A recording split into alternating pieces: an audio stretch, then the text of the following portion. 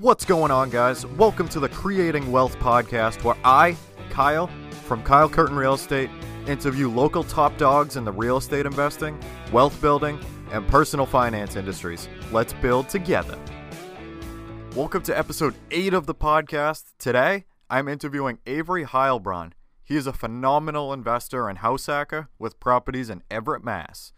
There is a ton of really great information in this episode for everyone, especially for those starting out. I hope you enjoy. Let's jump right into the episode.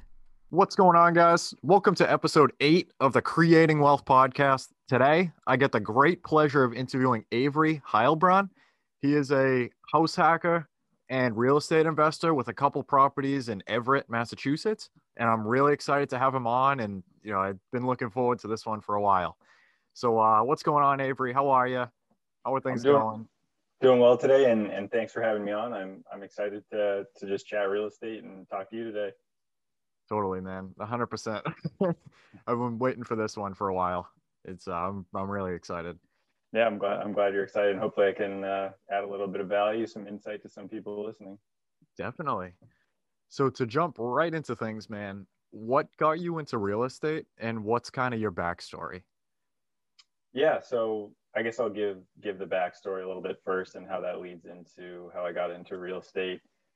So I'm actually originally from Vancouver, Canada, so all the way on the other side of the continent and different country, and ended up in the States just playing college soccer. It was kind of always a dream of mine to be a professional soccer player, playing the MLS. Didn't pan out that way, but I'm not too upset about it. My life is going pretty well, I would think, for my standards. So I'm okay that I didn't end up doing that, but ended up at the University of New Hampshire playing soccer for a year and a half before I transferred. There were some coaching changes and stuff. The new coach did not like me too much, but I transferred up to Colby College in Maine. So really isolated 2,000 person school. But it was really solid education, so I was really happy about that. And from there, I just got a job after school in the Boston area. Specifically, the office I was working in was in Wellesley, but now I'm working from home, which is great and everything. Mm-hmm. And I made my way into real estate. First, I was living in an apartment with my brother, actually in Dorchester. He lives out here too, funny enough, all the way from Vancouver. But we were just living together, and I just didn't like the start of the young professional life, going out to the bars, spending all the money, just, not sleeping too much Thursday night, going into Friday work. It just didn't feel like the life that I wanted. And yep. It was, I remember one Friday, I was like, oh yeah, nice. It's Friday, except it's gonna be Monday pretty soon. And then that's 40 more years. That doesn't sound awesome. But my mom was out visiting. We just went to the bookstore, and I was always pretty inclined to read some business books, real estate books, I guess, not as much on the forefront, but a lot of business books or investing books. And I just happened to pick up this one because there were no other books available, called Retire on Real Estate. And it just, it's not one that's as talked about, but it just mentioned bigger pockets. And I was like, oh, that's cool. So I just hopped on there, and from there, read a whole bunch more books, the Brandon Turner books and all the ones that they have listed. Mm-hmm. And throughout college, I always thought the idea of being a landlord was cool, because I was seeing all these kids, what seemed to me like, throw away their money at these people. Yeah. And I was like, oh man, I'd love to be on the other side of that. And reading these books kind of really just got me thinking how it was actually possible, because without the information before reading these books, I thought, 25% down, and obviously in Boston, that's a whole heck of a lot of money. Mm-hmm. It was going to take me a lot of years to save up, but as soon as I learned about FHA, low money down, house hack, it just all really made sense. And from there, I in November 2018, so I graduated May 2018. November 2018, went to my first meetup, met my real estate agent. We started going to see houses, and things just, the ball just started rolling from there. And I got my first property under contract and closed at the end of March in 2019.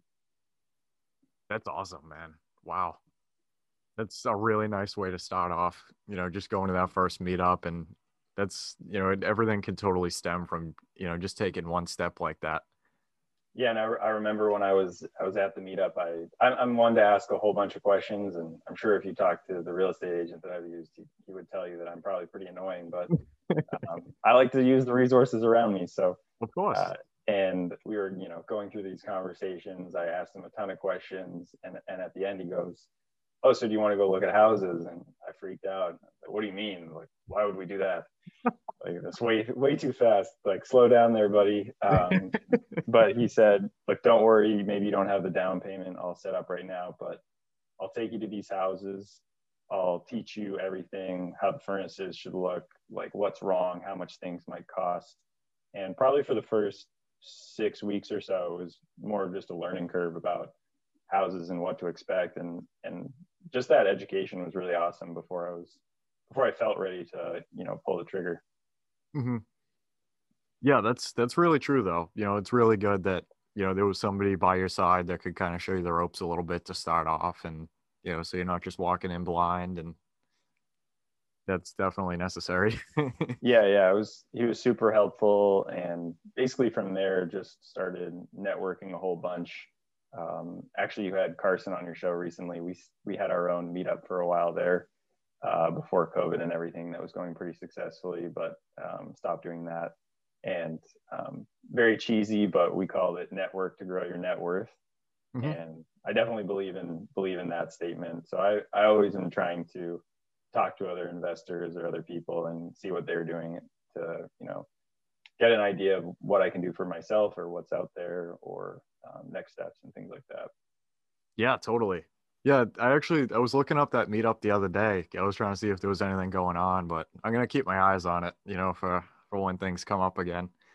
I can't wait to check that one out.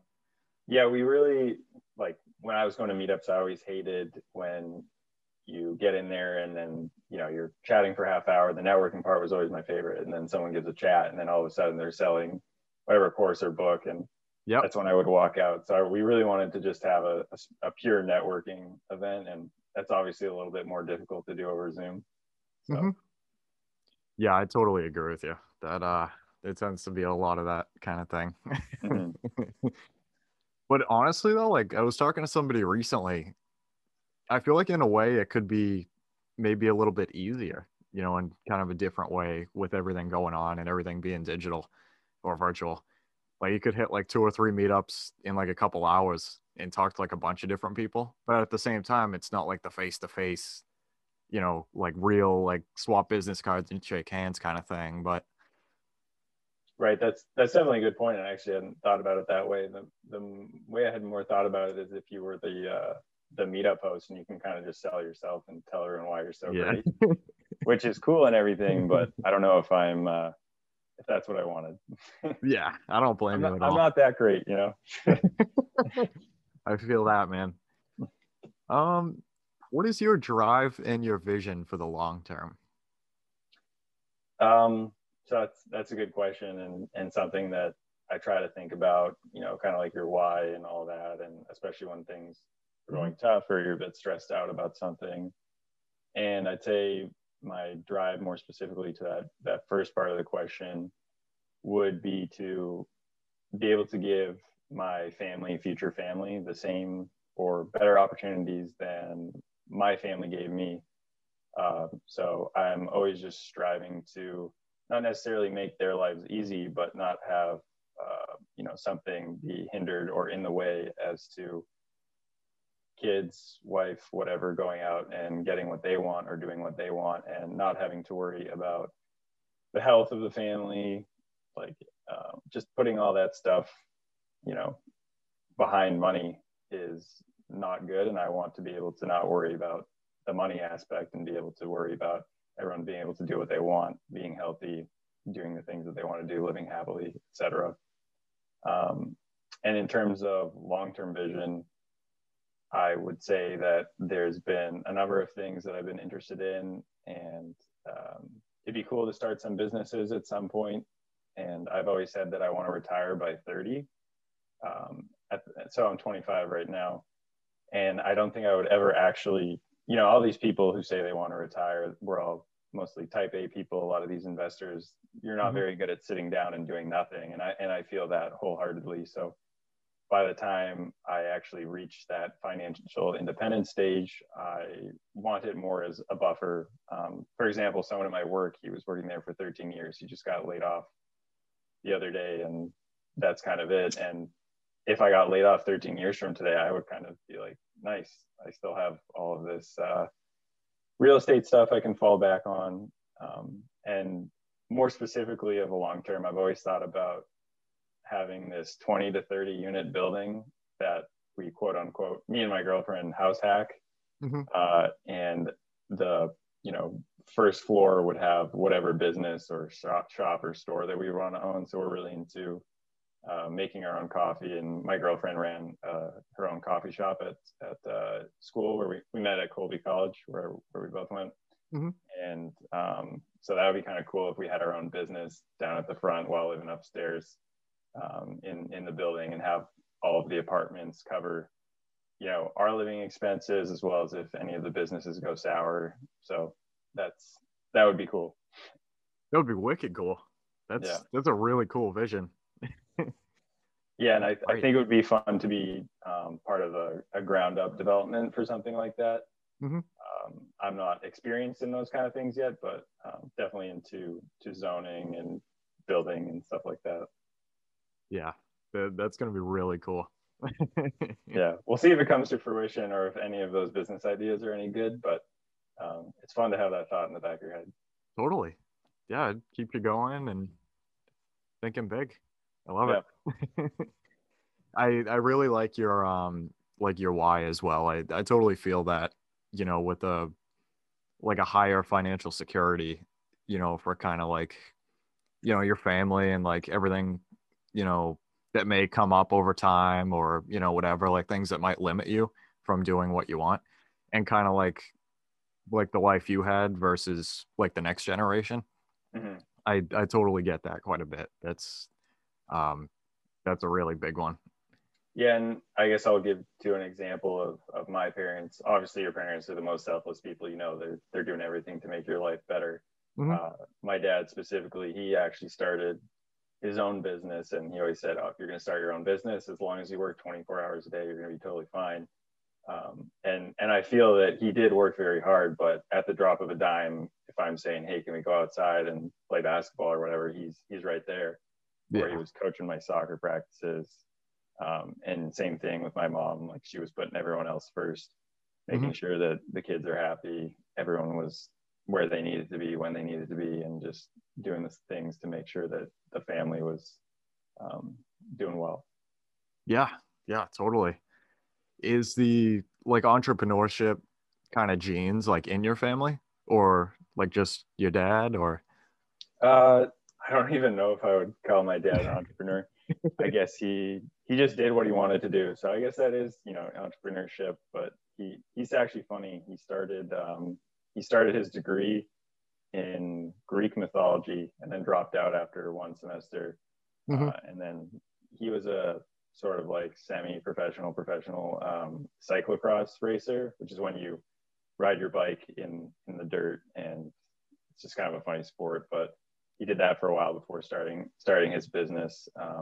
So he's definitely been someone who I have looked up to, of course. I never really thought of him as an entrepreneur, though, until I started doing this real estate investing stuff, because as you grow up, you're just assuming, oh, I'll go to college, I'll get that W-2 job, and that's that. Yeah. And it wasn't really until I realized that there are other paths in that I looked at my dad as more of an entrepreneur and someone who did what he wanted.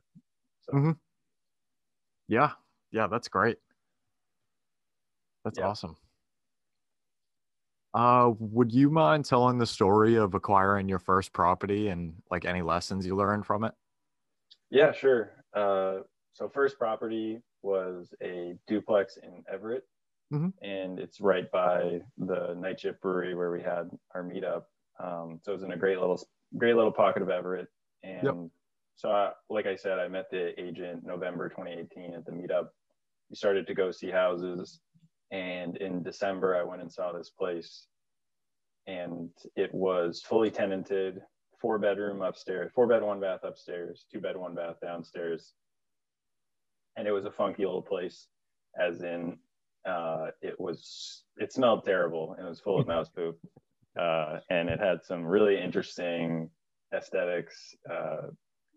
Anyway, but there was an interesting, I don't even know if it was a brother or sister or what the situation was, but like a 15-year-old girl and a 10-year-old boy who lived in the 4-bedroom. And then the mom of the owner and some other guy who wasn't a husband or anything, maybe a friend, it was hard to say, that lived in the 2-bed, 1-bath. And when I went, the people upstairs were only paying $1,100 a month to live in this 4-bed. So I didn't really want to go into a place where they were about $1,400 under market. And obviously that's a lot to deal with. They're going to be interesting tenants. It's going to be tough to go forward with that. So I passed up on it and didn't do anything. And someone came in with a full cash offer. So it was listed at $550. Yeah. And the full cash offer was $535. So then a few months go by. I'm starting to feel a little bit antsy about not finding a property. And in hindsight, it had only been a few months, 3-4 months, and I was probably just being impatient. And actually the listing agent who you also had on the show is Leor. So I had I had a connection with Leor. Small world. And then so the buyer's agent was someone he had worked with. So because of that connection, Leor knew that I was looking for a house hack. They got in touch with me after the cash buyer fell through. And my max pre-approval was only $525 at the time, because I had only had a credit card for like 6 months. I didn't even know you needed credit when I started looking. So just interesting stuff. But they just called me before they put it back on market. And I said, of course, like, I'm an offer on this. And at that time, because the cash offer went through, they asked for it to be delivered vacant. So those upstairs tenants had left. So I was more excited about the prospect of this property at that time. And, I'm getting it under what a cash buyer would buy it for. So of course it's going to be a good deal. Like, why would I say no? Of course, I'm going to give it an offer. And things went really smoothly from there. Just did the inspection, all that stuff, and ended up closing on time. Which I guess wasn't normal according to the agents. I didn't realize that at the time, but super excited. Ended up getting to the house, and none of the keys the seller gave me worked. So actually the real estate agent had to break into the house for me after about an hour of me being there. So that was a good start to the day. And I just ripped up. I did a lot of the work myself. I ripped up the floors, did some painting, and my girlfriend helped. But the numbers were really solid for that first house hack. So after a couple of months getting the upstairs fixed, which I had a contractor do, and the downstairs that I fixed up myself with my girlfriend, I got it rented to a Section 8 tenant for $2,400. And the original mortgage was $3,300. And then I got a roommate in the 2-bed, 1-bath. He was paying $800. And then my girlfriend was paying me $400.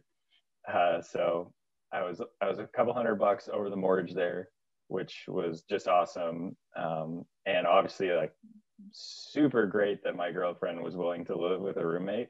And actually, it was funny. At first, I was listing the room for $700, but I was getting too many weird people, so I just made it a bit higher. And then the talent pool was a little bit better. So I guess maybe that's one lesson there.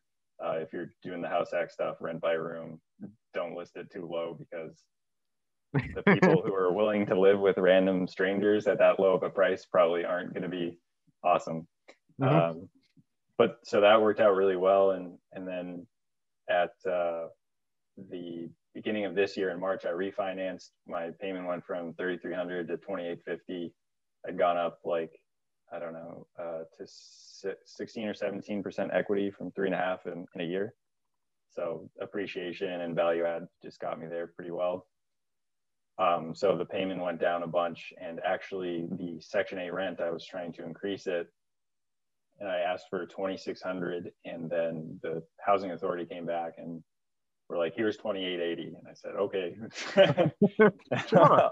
I'll take it. And yeah, so that was awesome too. And now the Section 8 rent covers the entire mortgage. And then the 2-bed obviously covers the expenses, and then the leftover is cash flow. So it's worked out really well, because pretty much everyone I've ever talked to said, no chance you're cash flowing a duplex in the Boston area if you're going to house hack. It's not possible. I said, I don't know, I'm doing it, so I don't know what happened. Wow, that's awesome. We get that using like 2 different strategies in one, with the house hack and buy room, as well as like the quote unquote traditional. I'm definitely gonna keep that one in mind. Oh, one other thing I would say, something I didn't think about too much. Obviously, the more bedrooms, you would think the more rent, but there is that kind of sweet spot with three bedrooms, I think, being easier to rent out. So when I listed the 4-bedroom, I was getting a lot of inquiries, but I didn't have it de-leaded. And a lot of the people interested were families with children under the age of 6. And obviously in Massachusetts, the lead laws are a lot stricter than a lot of places. So I would say now, from experience, if I ever encountered a place with more than 3 bedrooms, and probably even 3 bedrooms as well, so I can especially open it up to Section 8. I love Section 8. I would for sure get it de-leaded, because it was 3 weeks into my listing the apartment that I got it de-leaded, because 90% of the applicants were families with children under the age of 6. So, wow, that sounds like it's definitely a big one to watch out for. Is it something with kind of like the bigger spaces with the lead paint, like the 3 or more, or is it just kind of like a coincidence? Or well, it's so the laws around it are, if there's any children under the age of 6, then it would be illegal as a landlord to not treat it, and you can't rent to them.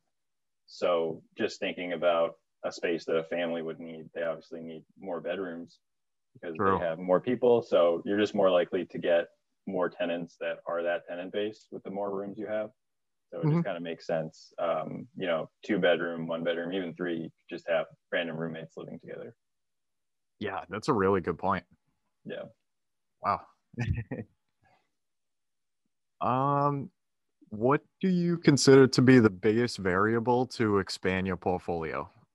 Like building a network, like marketing, like running numbers on properties, etc. Yeah, that's a good question. And I actually was thinking about this recently. And I think a lot of building a portfolio or growing your real estate business is all very simple in practice. So there's this quote that I like by a professional footballer, and by footballer I mean soccer player. He says, "Playing football is simple, but playing simple football is the hardest thing you'll ever do." So on paper, how do I house hack? Well, I just buy a house and I live in it and rent it to someone else. Like, that's a super simple idea, but there's all these hurdles and things that get in the way that can be difficult as you're moving along. But if you want to have good strategies and run them effectively, the ideas behind them are not that difficult. So you see people who are scaling up, they're using private money or hard money. Maybe they're taking some more risks with things like that. And the ideas of doing it is not really that difficult. Putting it together is, but I think the hurdle for me, what lies in moving ahead is, one, do I want to take on some of these risks and move ahead with using something like private money or hard money? And two, it takes a lot of time to build your network and build up your own credibility before someone would give you private money. Maybe I have some credibility now and someone would be willing to give me money for a similar project. But if I went to go do a ground up condo development, I'd have to sell myself pretty hard to someone, I think, in order to give me money. And it's not like I'm going to a meetup and meeting someone once and saying like, oh yeah, you should give me money. I know what I'm doing. These are like long-term relationships that go on over time. And obviously there's syndicators and people who are doing this that are a young age and they're very good sales people.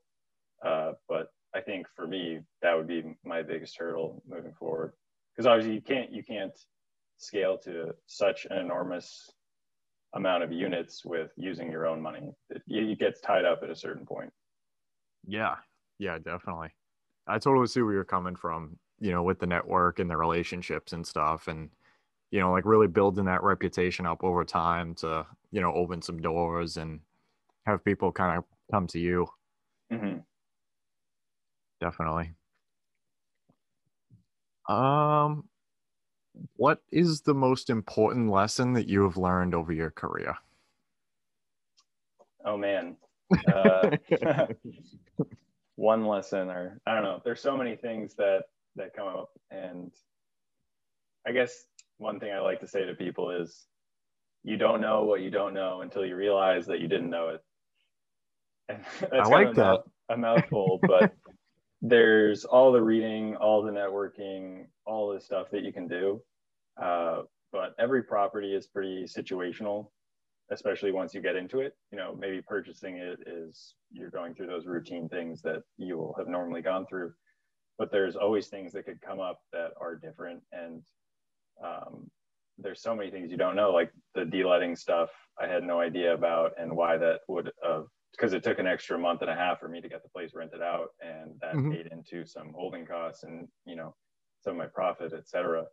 So there's always going to be those things that you're not sure about, and it's pretty impossible to forecast them. You're just going to run into some hurdles, and I think you just have to be okay with that, really. Yeah. Yeah. I guess, like you're not really going to learn how to ride a bike until you just do it, until you start Right.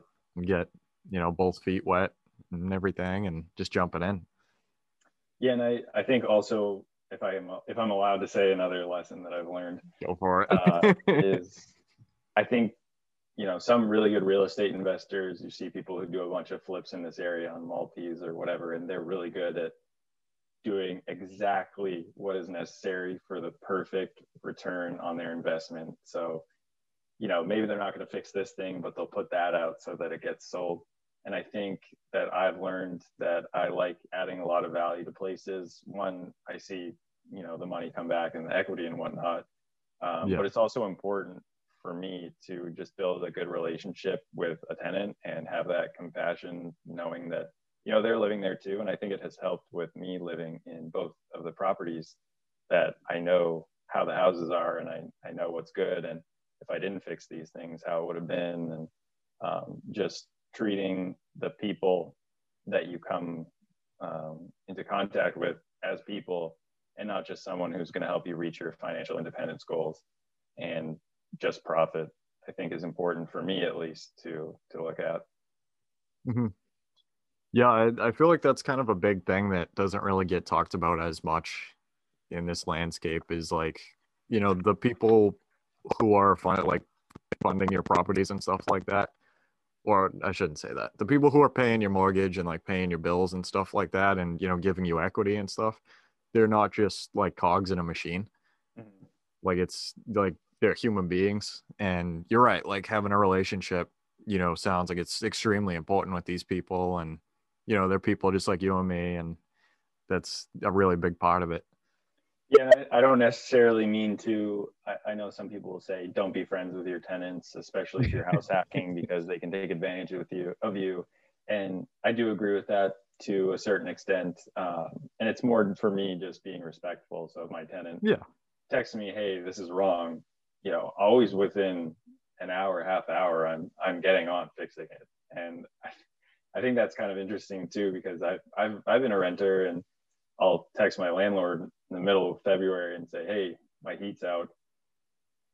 It's cold. Like, I want my heat on, buddy. What are you doing? Like, not answering me for 24 hours, and then finally have to threaten them with withholding rent before they do anything. Whereas Yeah. if someone's telling me my heat's out and it's middle of February, I'm like, man, that is cold. I better fix it. Like, that sucks. This person is funding my new lifestyle, allowing me to live for free. Like, I Mhm. owe them at least what they're owed. So Yeah, I feel like that's definitely like adds another aspect to it, that you've been on the renter side of the equation, and like, you know what it's like to be in that situation, like across the table. mm-hmm. And now, you've kind of seen like what you didn't want versus what you did want, with the relationship with your landlord. And now you're like, all right, I'll I kind of see that. Like, what kind of landlord do I want to be? And, you know, like you've been on both sides of the table, and I feel like that's really, really cool and really important.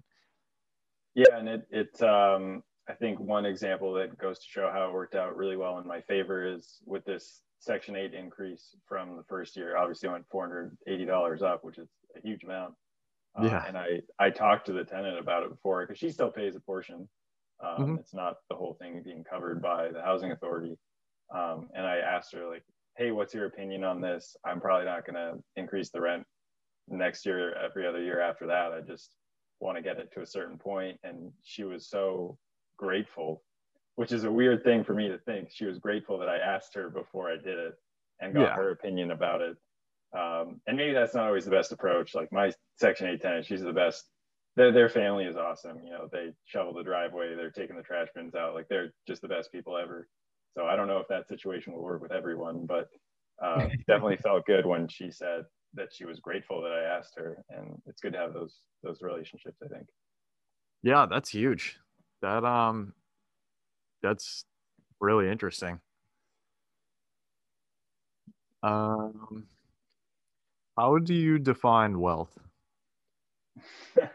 I love this question. I've gotten a couple different answers with this one. Yeah, and I that is an interesting question for sure. And I would think that most people would be along the lines of it's not necessarily about the actual money, but more about your lifestyle and happiness and things like that. And sort of to echo that, I would say, you know, it's being able to not have to prioritize money over your health, your relationships, and things that you want to do. And that doesn't necessarily mean having a boatload of money, in my opinion. Someone could be super happy doing something super, you know, that doesn't cost a lot of money. For example, I know this guy, he bikes around the world and restaurant dumpsters, and he has enough money to fly from place to place with his bike. And he's just the happiest, most fulfilled guy ever. So I would think to himself, he feels pretty wealthy and he feels pretty happy with what he's doing. So he doesn't have a super lavish lifestyle or anything like that. And for me personally, I don't really care about having nice stuff. Yep. Like it goes back to when you asked me about my drive. Those are the things I care about. Making sure that everyone else and my relationships and the things that I want to do are not being pushed to the back because, oh, the money's in the way. Hmm.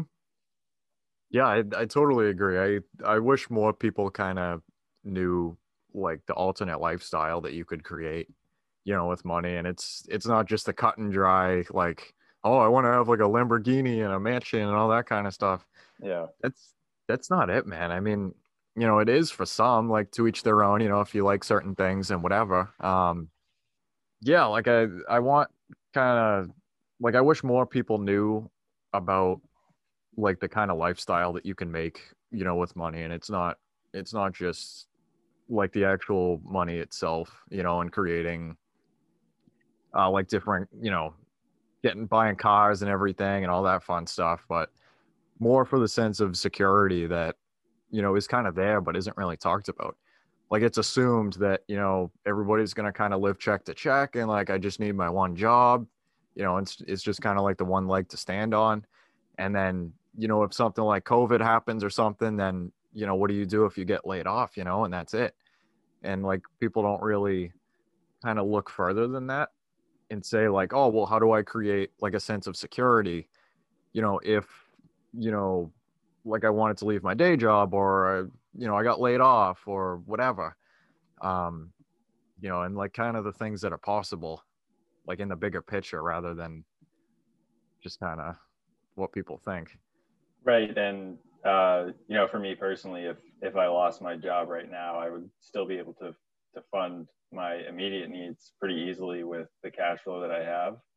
And to Yep. me, that feels pretty wealthy. And a lot of people will say to me, oh, do you ever have any fun? I'm thinking all the time. Like I'm doing, I don't really care about, all this Instagram lifestyle crap. I like Yeah. hanging out with my girlfriend and talking to my family and doing all these things that maybe don't cost a lot. And it's not because I don't want to, well, I don't want to spend the money, but it's not necessarily because I don't want to spend the money, but it's just what I enjoy. So it's not really something that I worry about. Yeah, I definitely agree with you. You know, I get a rush out of putting money in my Roth IRA every Friday. You know what I mean? Like, Oh yeah, I love that. and going out to eat with friends and stuff. You know, like whatever makes you happy. You know, whatever, regardless of if it costs a lot of money, if it doesn't. You know, and that's the name of the game.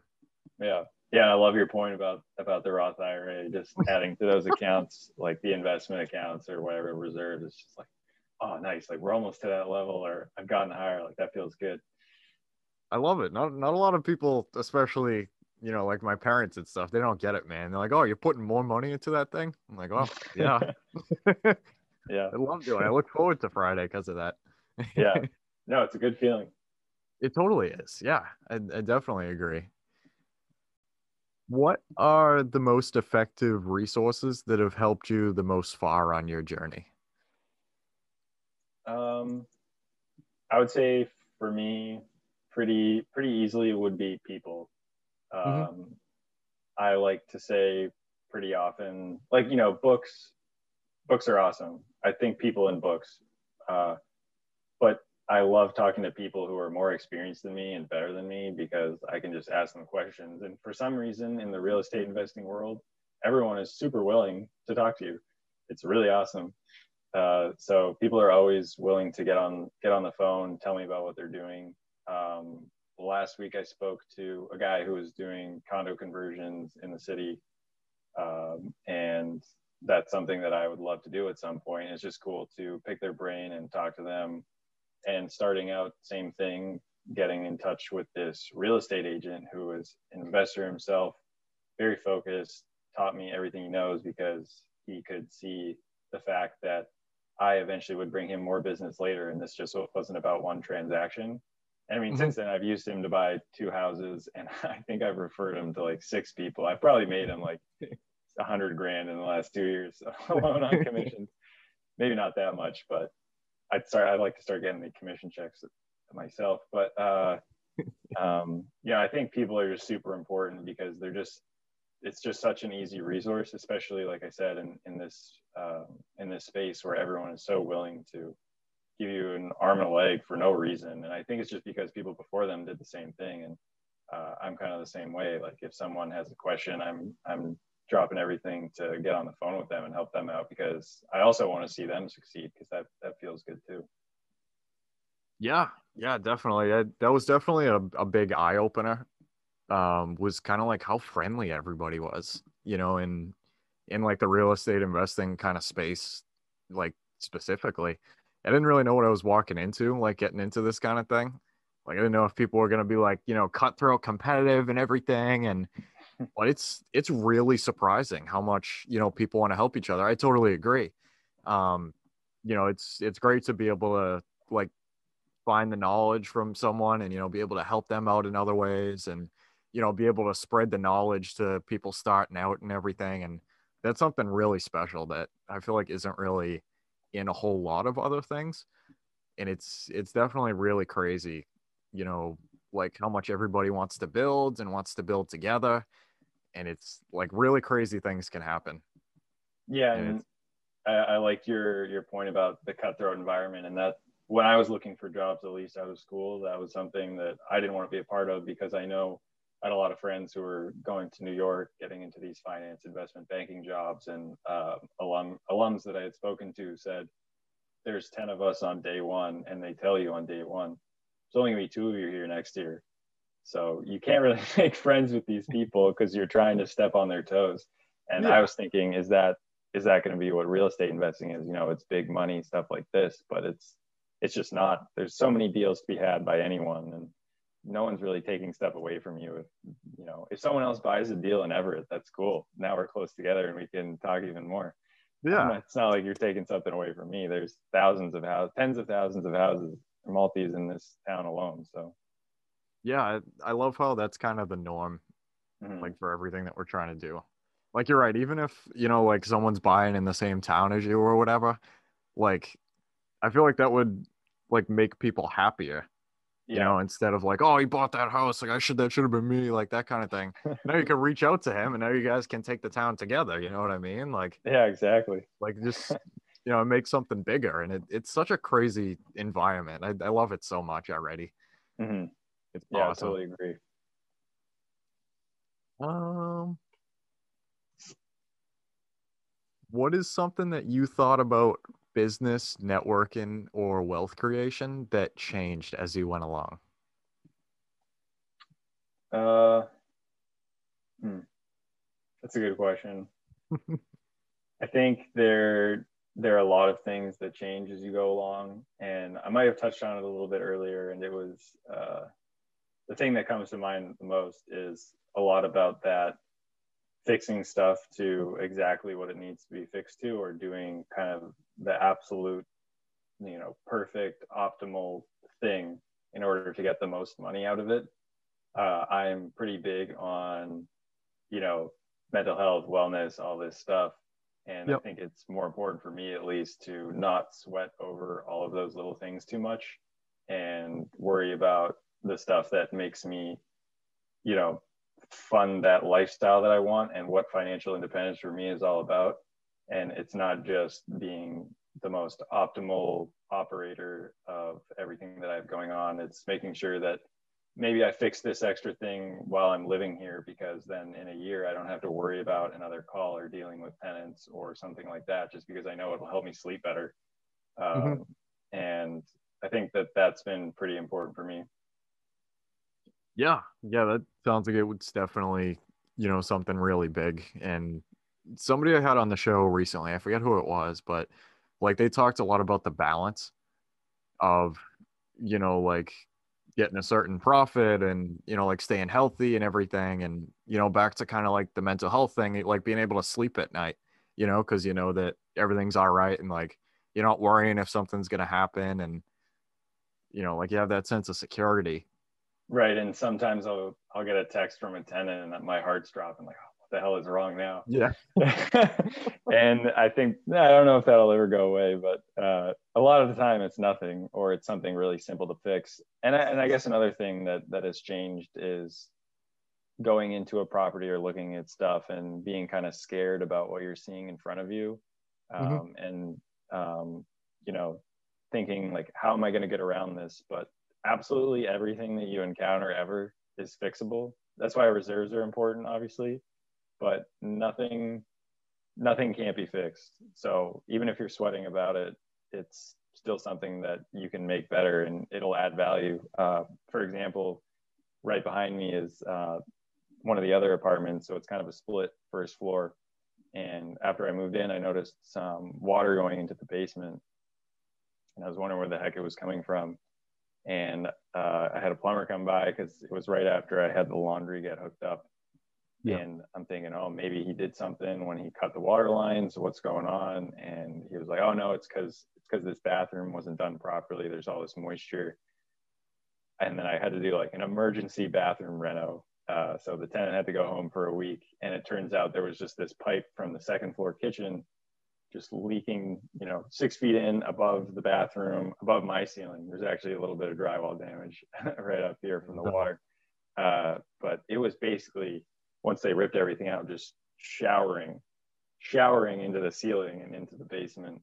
Um, and that kind of stuff, it was keeping me up at night a little bit, wondering like, what is wrong? I can't figure this out.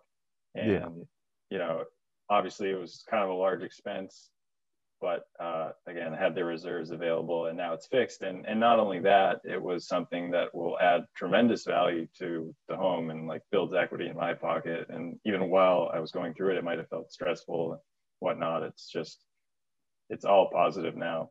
It's all good stuff. Hmm. I feel like something definitely, like from experiences, whether they're good or bad, is like learning from it too. So now, like, like how you took care of that and stuff like that. Like you've been through that kind of thing before.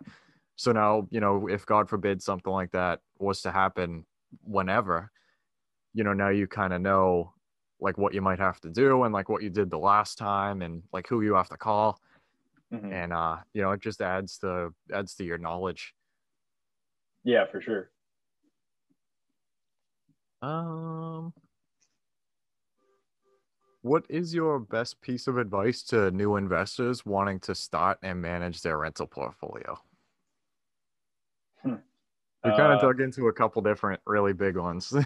yeah, yeah. I'll talk about starting first and maybe managing as two separate things. And Sure. uh, actually, someone asked this on Bigger Pockets the other day, and I chimed in to the forums, a Boston-based person. And I think what happens a lot, everyone reads a book, whatever book it may be about real estate investing, and they're just hooked. Their mind changes. Everything they ever thought about life is just different now. Yep. And that happens to so many people. And then they read all these books, and you know, they do all this stuff, all of this learning phase. They're listening to every single podcast out there available, and they're taking in all of this knowledge. They're learning all this good stuff, but then they're not doing anything. And it's probably been said before on your podcast, not sure, but taking action, and not just action, but focused action, I think is very key.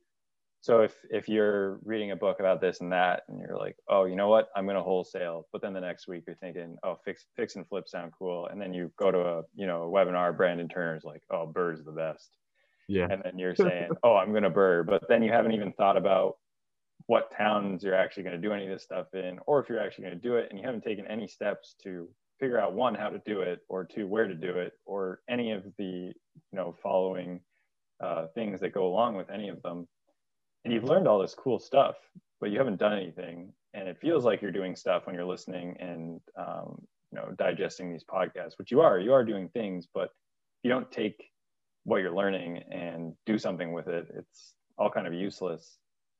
And like I said, really specifically honing in on what you want. So when I was looking at the house hacking, I read the book and learned what house hacking was, and I said, you know what, that's what I'm going to do. So many people start out like this, not going to look anywhere else. All right, what towns do I want to look in? And I looked at, it's mostly based on your pre-approval what towns you're looking in, but I'm looking in these towns. This is what makes sense. This is where I want to be. And I'm going to go to open houses. My real estate agent is going to teach me about them. I'm going to learn how to write the offers and the process of the inspection, appraisal, all that good stuff. And really just taking that action, you're going to learn a whole lot more too than just listening to the podcast. Because everyone talks on these podcasts, and, I probably do it myself, but you're talking about all these positive and good things that you've done. There's a whole bunch of bad stuff too, and things that you did that were really stupid, and Yep. only you get to learn those while you're taking action. And like I said earlier in the interview, you don't know what you don't know until you realize you didn't know it. And Mm-hmm. there's so many of those learning opportunities when you actually take action that are just vital to improving yourself as an investor and a person. Yeah, definitely. I forget. I think it might have been Carson actually last week. We were talking on the podcast, and he said, I forget who quoted it originally, but it was like, if information was how you got wealthy, then we would be billionaires with six-pack abs, I think. Oh yeah, that's a good quote. I forget who said it, but it's so true. Like, the Mhm. information is out there and everything, and like consuming it is great, don't get me wrong. But then you actually have to take the next step to execute on that and actually like turn that knowledge into like something tangible. Yeah, and I think a lot of people do this introductory period of learning and reading the books, and they feel that burnout because they're listening to all these really cool people on these podcasts who've done all these great things, and they're feeling left out, like they haven't done anything. And it's like, well, you haven't tried to do anything. So if you just try and get focused, then it'll probably work out for you. Because like I said earlier too, it is a pretty simple idea of what you're doing, and you just have to know what steps to take. And if you just take them, there's going to be those things that come up, but you're going to be able to handle them. It's, Yeah. everyone does. People have been doing it for a very long time. Yeah. Yeah. I actually have sort of a funny quote, and I kind of throw it around here and there and change it up a little bit. But instead of don't dream it, just do it, I say, don't dream it, just do what someone else did who's smarter than you, and you'll be fine. Yeah. And even like like you don't even have to reinvent the wheel, so to say. Like so many people have done like real estate investing and stuff for a really long time. Mm-hmm. And like the principles alter a little bit, but I mean, if you boil it down, like the principles have been the same for a really long time.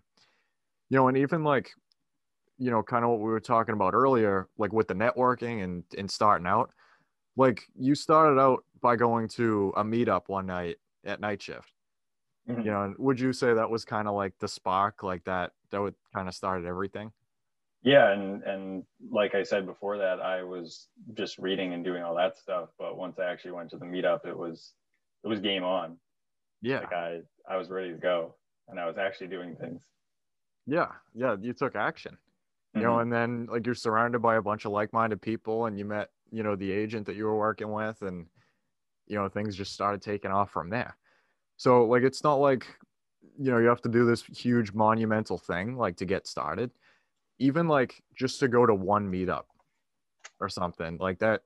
There's a good chance that could probably change a lot for a lot of people and really Yeah, like get the ball rolling.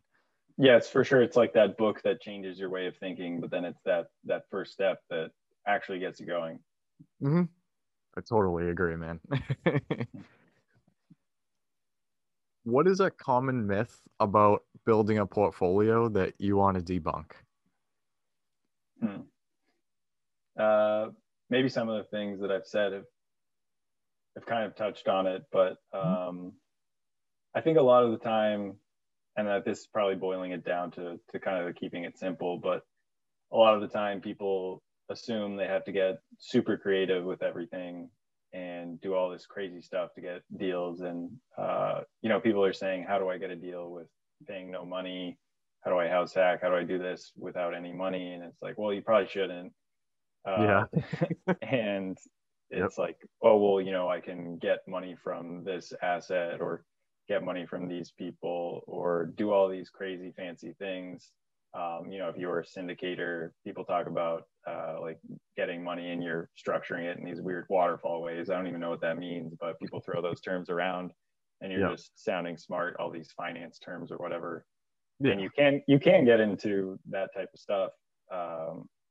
But it's it's just not, it doesn't need to be difficult, I think, is what I'm trying to boil it down to. I think a myth that everyone thinks it's so hard, but if you think about it, what did I do when I bought both of these properties? I saved some money. Yep. I bought a house and I lived in it. And it just so happens that some other people lived in it, paid me some money. Yep. like it's not that uncommon for people to live with roommates. So I would love to live with roommates who pay me. Yeah.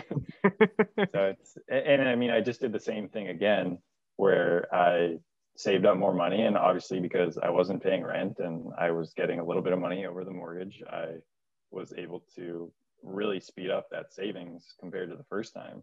I just did the same thing again. And, I could do this year over year over year. It might get tiring to just move all the time. Yeah. So that's where you want to maybe get a little more creative and do some different things. But again, if all I did was own these two places, 10 years from now, I would, pretty much maybe not be a millionaire, but be pretty well on my way. And Pretty like close. rent really increases and the Yep. home prices in the Boston area appreciate like crazy. So I don't feel like I did anything that fancy. Mhm. I just house hacked like every other person on Bigger Pockets who started out pretty much says what they did. So Yeah, yeah, yeah. I really like that though, to kind of like it's as complicated as you make it. And, mhm. to really boil things down and start to understand things. And, I totally agree with you. Like it doesn't take like a master's degree in finance to buy a piece of property and have it make you money. It does take a lot of due diligence and, a lot of homework and stuff like that and work. But what good thing doesn't take that kind of thing? Right. And also, like you said, it doesn't take a master's degree. You see all these people who turn 18 become real estate agents, or all these Yep. people who are in different trades, or all these people who say I hated school or sucked at school, and they're just crushing it in real estate. And it's because they understand the key principles and because it's exciting. I think a lot of people say, like, oh, I didn't really ever care for learning or, school and stuff. But now I love learning about the stuff that I want to learn about because I can, because, no teacher is telling me to learn about history or whatever that I don't find interesting. Yeah, I totally get you. I definitely feel that one like really close because in school, like I never really liked to read or anything. But Mm-hmm. then I picked up Rich Dad Poor Dad one day, and that started something insane Right. that's Yeah. gonna be there for the rest of my life. I'm constantly buying books and reading something, and well, like once you find something that you want to learn about, the sky's the limit. Yeah. And I think that would probably happen for anyone who would find the right book, no matter the space. Like Yeah, as soon as you know what you actually are passionate about and love to learn about, you wouldn't want to put it down because just very engaging for you. You get more energy from reading the book rather than, it's I'm 10 minutes in the library and I'm falling asleep because I don't even know what's going on in this book and I haven't retained any of the 2 pages that I read. yeah, exactly. Yeah. It's such a game changer. Mm-hmm. Now, we talked about this question quite a bit. It is, do you read? And what is your favorite business, investing, or real estate book that you would recommend to anyone? Yeah. So I do read. I know how to read. I did go to college. uh, and I get this one a lot, and there's a lot of really good books that I've read, and a lot of them are kind of the standard ones that you go through. But and I had learned about some of these things before I read this book, but when I read Scott Trench's Set for Life, it kind of took all of the things that I was thinking and said, yes, like that's what I'm going to do. I don't need to read anymore. This is this is what I'm going to do. Obviously, I continued to read, and at a certain point, though, I feel like similar to when you're listening to a lot of these podcasts, you kind of feel like you've heard a lot of these things over, and like we've been talking about, I just wanted Yeah. to take action. Yep. And when I got into both of these places, I got really into the renovation stuff. So I was reading a bit less then, and just watching a ton of YouTube on how to put in laminate floors or whatever, and things like that. And now I think I've turned a little bit away from real estate investing or investing specific books, and I'm really interested in learning about CEOs or how companies work. Hmm. So right now I'm reading the Like a Virgin book, Richard Branson, and I just recently read the Bob Iger book, who was the CEO of Walt Disney. Just interesting stories to see how CEOs function, or like high functioning people go about their day and how they block time, and how you make these stressful decisions. And I also read a book about the starting of Home Depot, because I'm there like every other weekend. So I wanted to know a little bit about that. And those I've found really engaging recently. And it's not because I feel like I know everything about real estate investing, definitely far from it.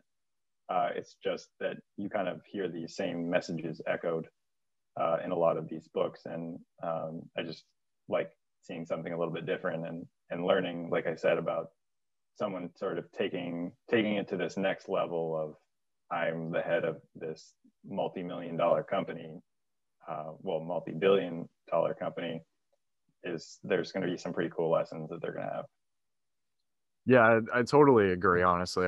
I totally get where you're coming from with, kind of like listening to the same thing all the time and stuff. Like it's great information and everything, but it may get a little repetitive. And even like, like you were saying about learning about different things, like how, CEOs operate certain businesses, and like really famous companies that have gone up and how they've gone up and how they operate and stuff. That stuff is like very interesting to learn about, and it's totally beneficial, I feel like indirectly to like your real estate investments and stuff. Mm-hmm. Because you get to see kind of like different processes, like from different perspectives, and then things will probably start to click for you in different books and stuff, and be like, oh, I can implement that with my real estate investing. And I feel like even learning about different stuff, well, different information, like may indirectly affect, like positively affect your real estate stuff Yeah, for the definitely. I months mean, to come. there's good gold nuggets in probably every book you read, and I think what makes the reading positive for you when you're reading it is if you find it engaging. Like I've bought books or read books recently that barely get through just because maybe someone recommended it, but it just wasn't for me. And then finally I like put that one down and pick up another book, and I'm done it in 2 days just because I'm hanging on to every word. So, and even if the books aren't engaging to you, there's probably going to be some golden information in there for someone else because they find it engaging. So kind of whatever you learn about there is something that's probably relatable to your life in one way or another. Yeah, that's so great about books, and even like just business in general and like time management and everything. Like this book's for everything. Oh yeah. So like I feel like if you kind of notice, like in certain aspects of your business or your life or whatever, like if there's things that you wanted to improve, there's at least a couple books for it. And like you said, like one book may mean a lot more to one person who's at a certain stage and mean, maybe a little less to somebody else, and then vice versa. And it's, like overall, the amount of value in books is like ridiculous. The return is. Yeah, and I'm a little bit too cheap, but I get mine from the library, so it's pretty much infinite return. Hey, that's not a bad thing. That's people should kind of take notes from that. The information is out there. Yeah. It's all like you can get a degree in whatever you want from the library. Yep. Not to mention YouTube University too. Oh yeah, I'm on YouTube all the time. Like I said, I love the renovation stuff. I mean, I'll just put on like how to tile a shower just because I'm bored, and I'm not tiling a shower anytime soon. But it's just cool to see what other people are doing, things like that. Mm-hmm. You get to learn from the best too. Yeah, exactly. It's right at your fingertips. Mm-hmm. Yep. Well, anyway, Avery, thank you so much for coming on here, man. It really means a lot. I was looking forward to this one for a long time, and there was definitely a ton of value in this one, and a couple books I'm gonna write down to buy myself. And it was definitely a really good one. Where can people reach you, on social or? Well, yeah, first off, thanks for having me. It was a good conversation, and a couple of my friends have been on your show, so I was also itching to get on it to see how it goes, and it was a good time. But for getting in touch with me, Instagram is pretty easy. I don't have the most simple Instagram tag. It's Avery _18, so HAYBERY _18. Mm-hmm. Or LinkedIn, just my name, Avery Heilbron. Those are two pretty easy ways, or Bigger Pockets as well. Usually pretty responsive on there. So those would be the few things. Yeah, that sounds good. I'll drop them in the box below in the description. Yeah, and I also actually do have a blog that I kind of use to supplement. I do a bit of real estate coaching. Yep. So I use the blog as kind of some talking points about things that people can work on, stuff like that. And like I said, I'm into the renovations. So I did start, and it was mostly because of quarantine and boredom, a little bit of a DIY channel. So yeah, I think me and my girlfriend are up to 13 subscribers. So we're crushing it. Ooh, all right. On the path to 1 million. On the path to 1 million. Yeah. Yeah, I'll link that in the description too, guys. I'm gonna check that one out right after this. But yeah, thank you so much, man. This was a really good episode, and it meant a lot to have you on here, and yeah, definitely enjoyed it. Appreciate it. Thank you. Thanks, Kyle. All right, guys, that concludes our Creating Wealth podcast episode for today. I want to thank every single person that has listened this far. It really means a lot to know that people can learn from me and with me as we build wealth together. Hopefully you can take home at least one thing from this podcast that will improve your life just a little bit. If you could, please check me out on social.